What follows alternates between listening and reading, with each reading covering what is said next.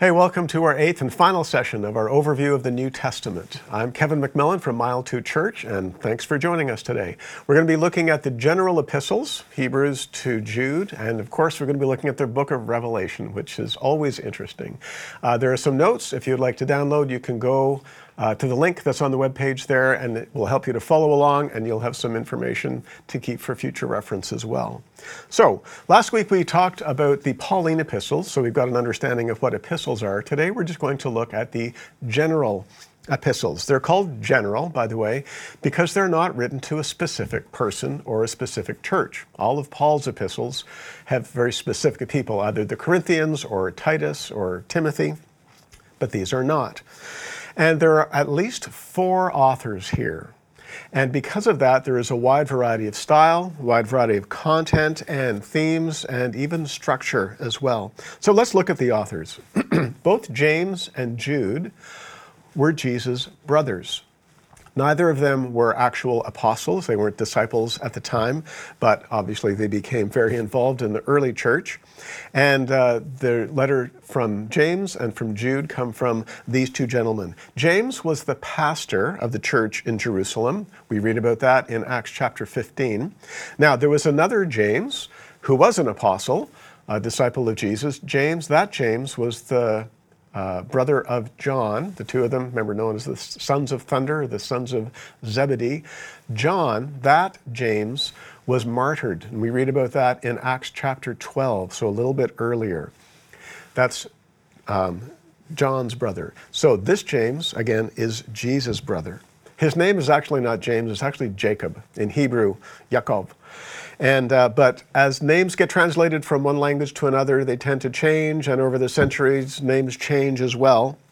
And so by the time the 1600s came along, when Bibles began being translated into English, it came out as James.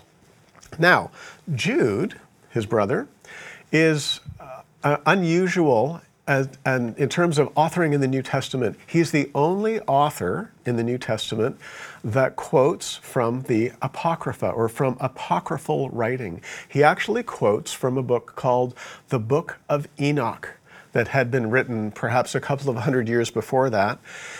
Now, we don't see the Book of Enoch as being canonical. It is not authoritative. Probably some good writing in it, but James nonetheless refers to it. And again, he's the only one to do that. Now, Peter and John, the other 2 authors that we know of these general epistles, they were disciples. John, again, John, son of Zebedee, son of thunder, and then Peter, Simon Peter, they were with Jesus right from the very, very beginning. Peter was believed to have lived in Rome, and after the crucifixion, after the resurrection, the early church, he eventually moved to Rome and ministered there for the rest of his life, and that he was martyred there. He was executed under Nero for his faith as well. Both of Peter's letters cover a variety of topics, but it's interesting, they're written from perspectives that you might find contradictory, joy and suffering. He talks a lot about the joy of the Lord and the joy of the Christian life, but he also talks about all of the suffering in the Christian life. Again, some of that we in North America, if you are in North America, we don't feel that quite so much at all as they would have in the early church. And so it was a major theme in Peter's letters. He also talked about glory, the glory of God and the glory that we experience as Christians. Now, when it comes to John, some scholars believe that the 3 letters were written by someone different than the one who wrote the Gospel of John. This doesn't necessarily make sense. I only say that because you might hear this in some of your reading. That is not necessarily the case because there's a very similar vocabulary, very similar style, and a very similar content, particularly 1 John. We read the concept of love so much through 1 John. We read it so much in the Gospel of John. If you compare the first 3 verses of 1 John with the first few verses of the Gospel of John, quite a striking similarity there as well. And so it seems logical and very reasonable to attribute these 3 books to the Gospel of John as well. John's writings, as we have mentioned, are all later than the other New Testament writings. His gospel and possibly the book of Revelation were written in the 80s or 90s, probably more likely the 90s, whereas everything else was written in the 50s and 60s. We don't know for sure why this is, but what you'll also notice in the book of Acts, John is there, and especially in the first few chapters when it's centered in Jerusalem, but when it starts moving out, we see less and less of John. And we don't hear a lot about John for a while until all of a sudden these writings, his gospel, 1st, 2nd, and 3rd John, and the book of Revelation show up later in the century. Why is this? We can't be sure, but if you think back to the Gospels, when John was standing at the foot of the cross, and there he was, who did he have beside him? Mary, the mother of Jesus. And Jesus looked down at Mary and he said, "Mother, behold your son." And then he looked at John and said, "Behold your mother." And it says, from then on, John took Mary into his home and cared for her. Now, we don't know how long Mary lived. She wouldn't have been an old woman at that point. She would be middle-aged, certainly. But she could well have lived another 20 or 30 years. And it's quite possible that that was one of John's major occupations, was taking care of the mother of Jesus Christ. That would be a worthwhile occupation. And so perhaps he didn't get to his writing because of that. We're not sure. But again, as we mentioned in the Gospels, his writings are often from a different perspective than some of the others, and that might partially because he had experienced 20 or 30 more years of history than the other disciples had, and so he had simply had a different view of things. His letters are very warm, very encouraging. They talk a lot about love, as we say, but they call for a very strong response, and that response is obedience to the commands of Christ. So it's, again, an interesting juxtaposition here. What I'd like to do to finish off talking about the general epistles in this overview, as I did with the Apostle Paul, I'd just like to give you a description of each of these epistles in one sentence. Hebrews is a logical and systematic treatise on Christ as supreme over all Old Testament figures. The new covenant is better than the old covenant, and our need to remain faithful despite persecution. James, written more in the style of Proverbs than a systematic essay, the theme of James is faith that works.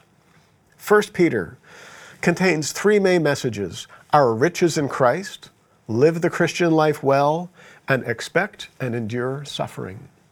2 Peter, in this farewell discourse, Peter reminds us of many great truths and urges us to look ahead to the end of the age. 1 John, how to know you are in the faith, love and obedience. 2 John, a brief encouragement to walk in Christ's commandments and to beware of false teachers. 3 John, John encourages the readers to practice hospitality. And then Jude, a poetic, image-filled warning against evil and against those who practice and teach it. So those are the general epistles in one sentence. If you'd like a copy, you'll find a link on the webpage. You can download that, and you can have that as well. All right, now we move on to the book of Revelation. Some of you may consider this the most interesting book in the Bible. It is certainly unique in all of Scripture, certainly unique in the New Covenant, New Testament, but it's also pretty unique when you consider all of Scripture together. It's unique in its style, and it is unique in its content as well. But we still have to look at it keeping in mind the original audience. It was written to first century Christians, okay? The first century church. And I've heard it put this way, and I think it's helpful. It was not written to us, but it was written for us. Very much it was written for the church because we have so much to learn from it, but it was actually written to 7 churches. And because of that, we have to look at it from a little bit of an external viewpoint, but then when it gets into some of the main material, we see, okay, this is absolutely for us. We are very much involved in this. This book is often called the Apocalypse. You might hear someone saying, I read the Apocalypse over the last few days, and they're simply talking about the book of Revelation. The Greek word apocalypse means, believe it or not, revelation, or the uncovering of something, pulling back the curtain. Really, that's what Revelation is all about, and that's what the book of Revelation is all about.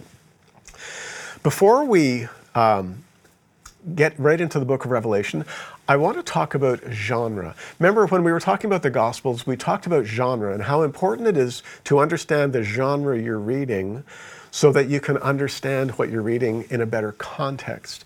Well, the book of Revelation is kind of unique in its genre. Before we get to that, though, I want to talk about a particular genre that was really popular at this time, and it was called the genre of apocalyptic literature. Apocalyptic literature. This was written for about 300 years around the time of Christ, a little before and a little bit after. And it was a very, very specific genre. Now, the book of Revelation, even though it's called Apocalypse, it is not, strictly speaking, apocalyptic genre, but it shares a lot of characteristics. So it's not the same, but it shares a lot. You remember from your high school math, the union of sets. You know, they weren't perfect union, but there were shared some characteristics. And so for us to understand Revelation, we actually need to understand the genre of apocalyptic literature. It was very commonly written in times of persecution and times of suffering. And the basic message that was given was that you just hang on to the end, something good is going to happen. Your rescue is coming. Yes, you're going through a hard time now, but your rescue is coming. That's basically the message of apocalyptic literature. So in one sense, you could say it was a form of escapism, because things are looking horrible now, just hang on, everything's going to be fine in the future. And because of that, it sort of ignored the current circumstances. It said, don't focus on the current circumstances, it's just your rescue is coming. And really, it was only intended to bring encouragement, to bring comfort, to bring consolation. Whether it did that or not, it's hard to say. And in apocalyptic literature, strictly apocalyptic literature, it was not describing real events. It was simply saying that the rescue was on the way. And everything was described in very image-laden terms, metaphorical terms. And so it wasn't describing anything that actually happened. It was simply an encouragement to hang on. That was a very simplified version, but that was really the purpose of apocalyptic literature. And some other characteristics of apocalyptic literature, we see supernatural revelations. God told me this. I saw the sky opened up and this happened. Very common. Another common thing is symbolism. A lot of symbolism. And you know, this often makes it difficult for modern readers to understand some apocalyptic literature, because the people at the time would have known the symbols better than we do. So that takes some study. Now, let's apply this just for a second to the book of Revelation or any apocalyptic style literature. There's some in Daniel, some in the end of Matthew, and then the book of Revelation all have some literature or writing that is sort of an apocalyptic style. Usually when we read the Bible, we want to find the most plain meaning, the most obvious meaning we can find. When you read the epistles, you want to find what does he say and what does he mean? And usually he pretty much said what he means. Sometimes it takes study to understand cultural differences and that kind of thing, or when Jesus says certain things. But you just want to find the plainest, most obvious meaning. However, when you read apocalyptic literature, that's not how you read it. It's like poetry.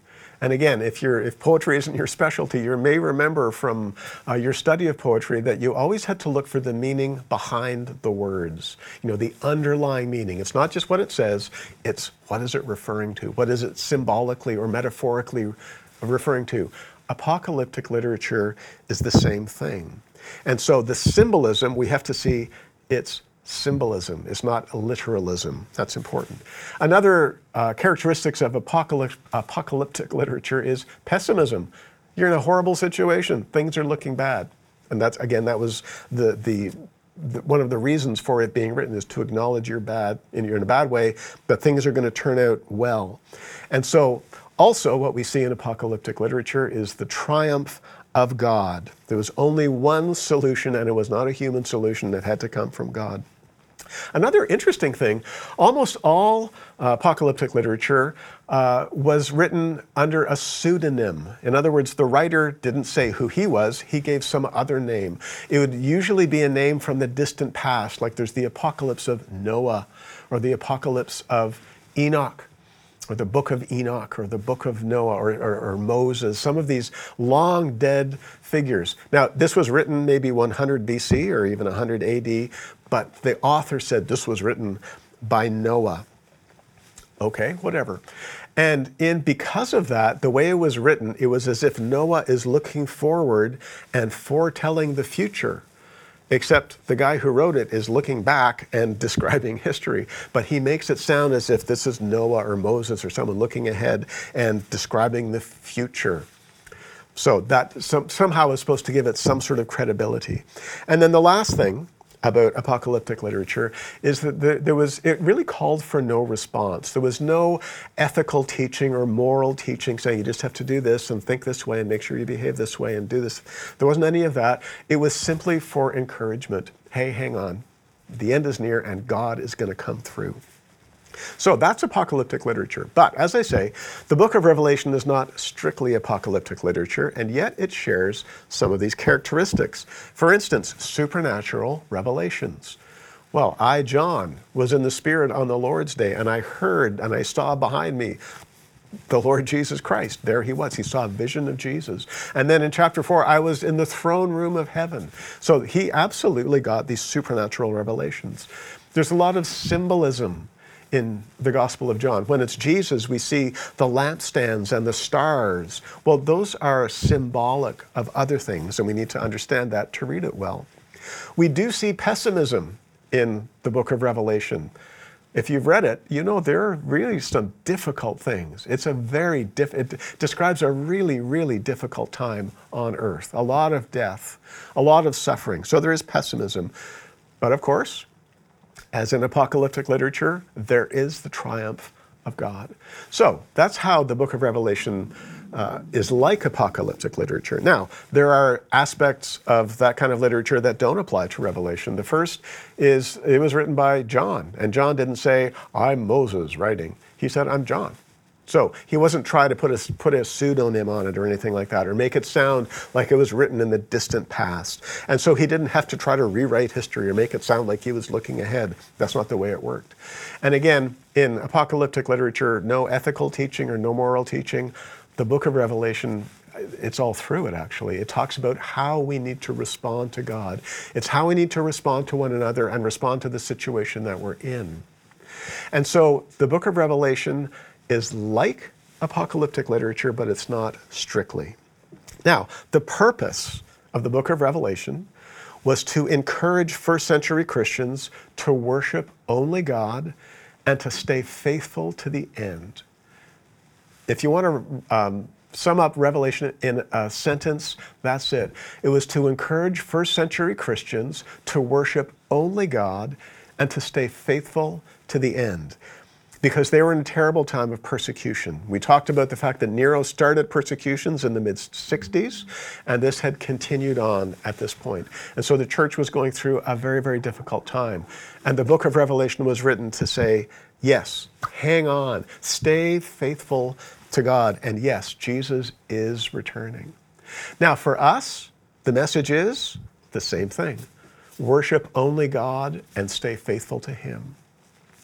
It's filled with all sorts of things that we're going to talk about now, but let's remember that's the main message of the book of Revelation. It is a revelation of Jesus Christ, as it says.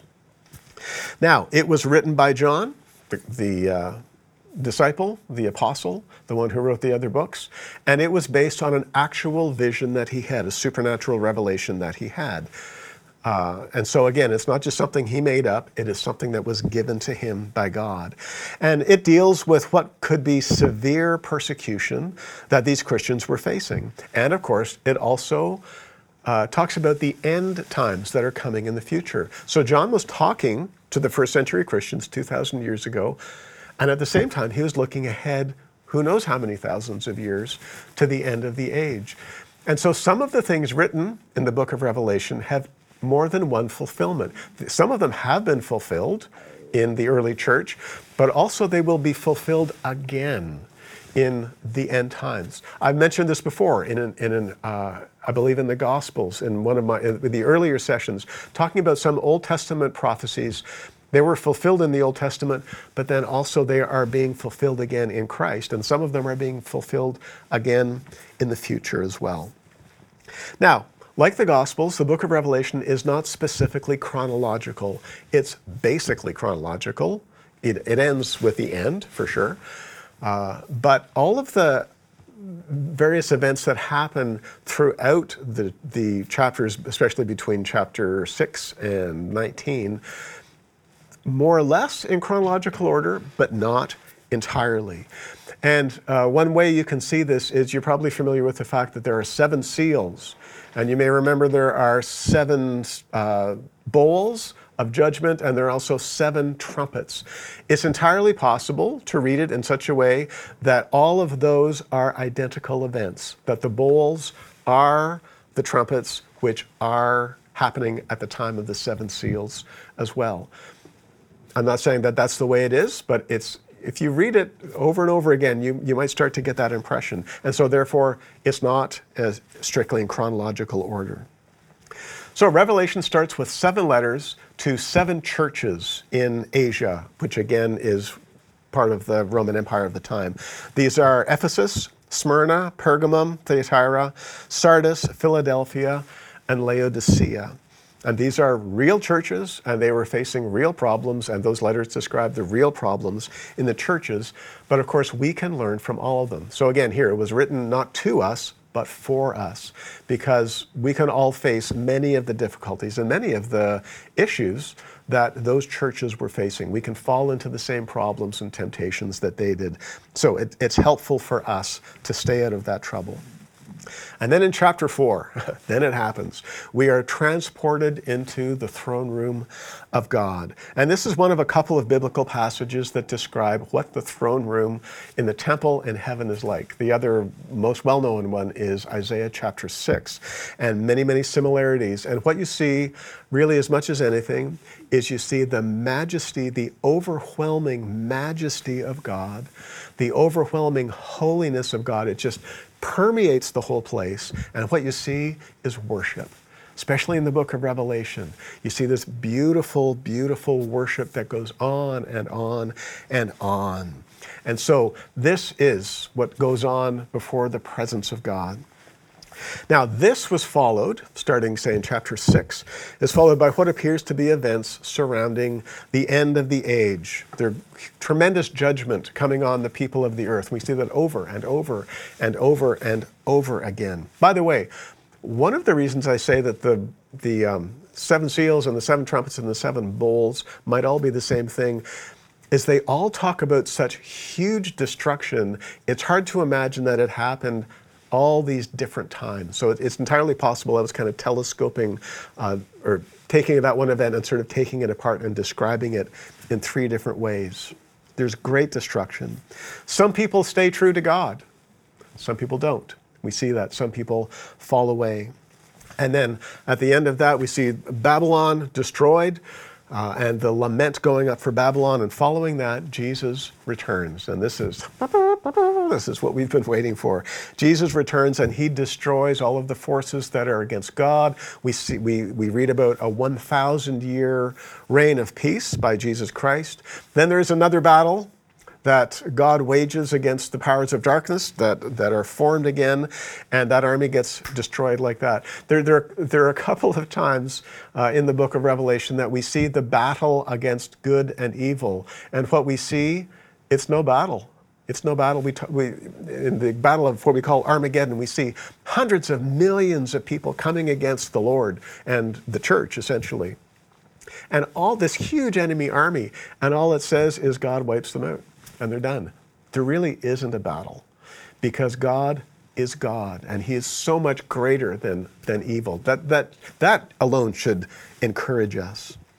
And then after that comes what we call the great white throne judgment, and every creature is judged. And those whose names are not written in the book of life and Satan and the beast and all of those are thrown into the lake of fire. And those whose names are written in the book of life now enter into the new Jerusalem, the new heavens and the new earth, because what we read just before this is the old heavens and the old earth have fled away. They are destroyed, and the earth is remade, reformed, a new heavens and a new earth, and that will be our eternal dwelling place. By the way, we're not going to live in heaven forever. We're going to live on earth. It's a new version of earth, but we are going to be living on earth. Be a glorious thing. Now, of course, Revelation contains all sorts of wonderful symbols and metaphors, things like the slain lamb, right? The lamb that was slain. All the creatures around the throne. Think of those creatures. They have, 4 heads and they have eyes all over them. It's quite an amazing description.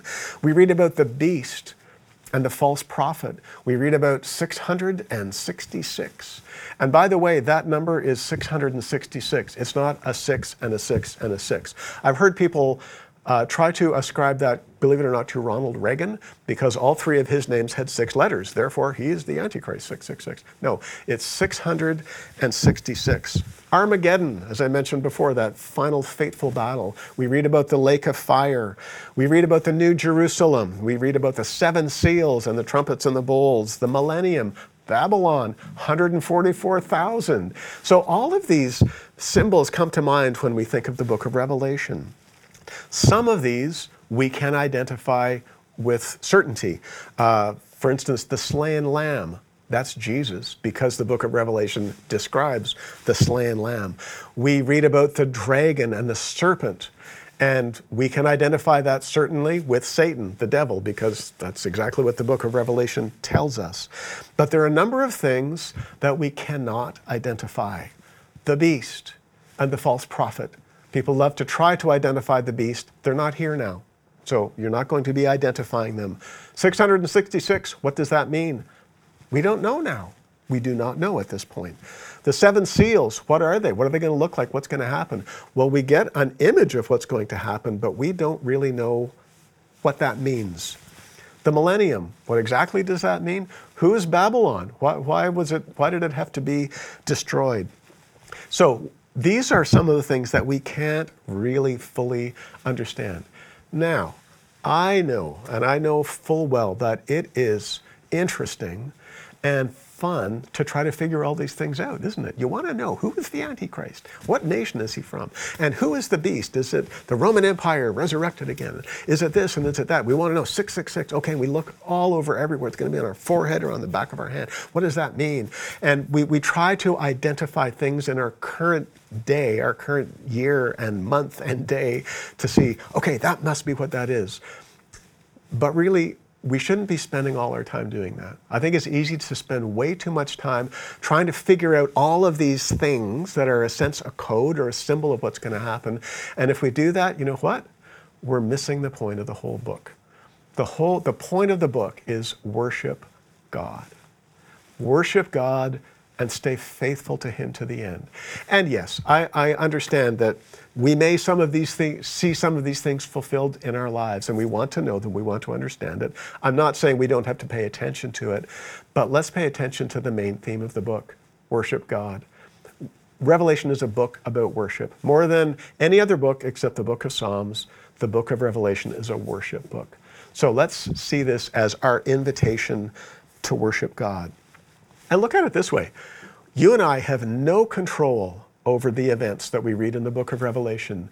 They are going to happen, and there's nothing you can do about it. There's nothing I can do about it because God prophesied it. It's going to happen. Some of it has happened, some of it's going to happen. I can't control that. I have no control over it. What I have control over is my participation. What am I going to do between now and then? And if I do experience some of those events, what will be my part in that? That's what I can control. That's what we should be setting our sights on, setting our focuses on. We are living the Christian life today in the here and now. Let's just be good stewards of what God has given us. Very good. So that, again, in a nutshell, a brief nutshell, is the book of Revelation. So as we come now to the conclusion of our series of the overview of the New Testament, if you've been with us through all 8 sessions, you know it's gone, sort of like a whirlwind, covering everything we can possibly cover in a short period of time. Absolutely, I get that. It probably feels that way. I know I've left out all sorts of things that you might find very important. I left out all sorts of things that I think are important too. But this idea was not to go into detail, but just to get the big picture. So I just want to go back and do a very brief review of what we've seen. The New Testament is the completion of the Old Testament. It finishes the story of the Old Testament. And of course, perhaps more importantly, it introduces us to Jesus Christ, who is our Savior. We are introduced to Him, His person, His nature, His character, and His work. It also introduces us to the presence and the work of the Holy Spirit in us and in the church today. It describes the growth and the birth, the growth, and the development of the early church. It teaches us about the spiritual realities that God has made available for us in Jesus Christ. And then it also teaches us how we are to respond to those realities, how we can order our lives to best cooperate with God and walk in the path He has for us. Of course, it does tell us of things to come and how best we are to prepare for that. But most of all, it presents God as our all-loving, all-powerful Heavenly Father, and it encourages us to live our lives to glorify Him. So thanks so much for being with me through this overview of the New Testament. Our hope and our prayer here at Mile 2 Church is that this isn't just information for you. It's not just something on a page that's, okay, that's cool. But we hope that it helps develop your relationship with Jesus Christ. We hope that it strengthens your walk with God so that that can affect your life every day. That's our hope and our prayer. So thanks so much. God bless you.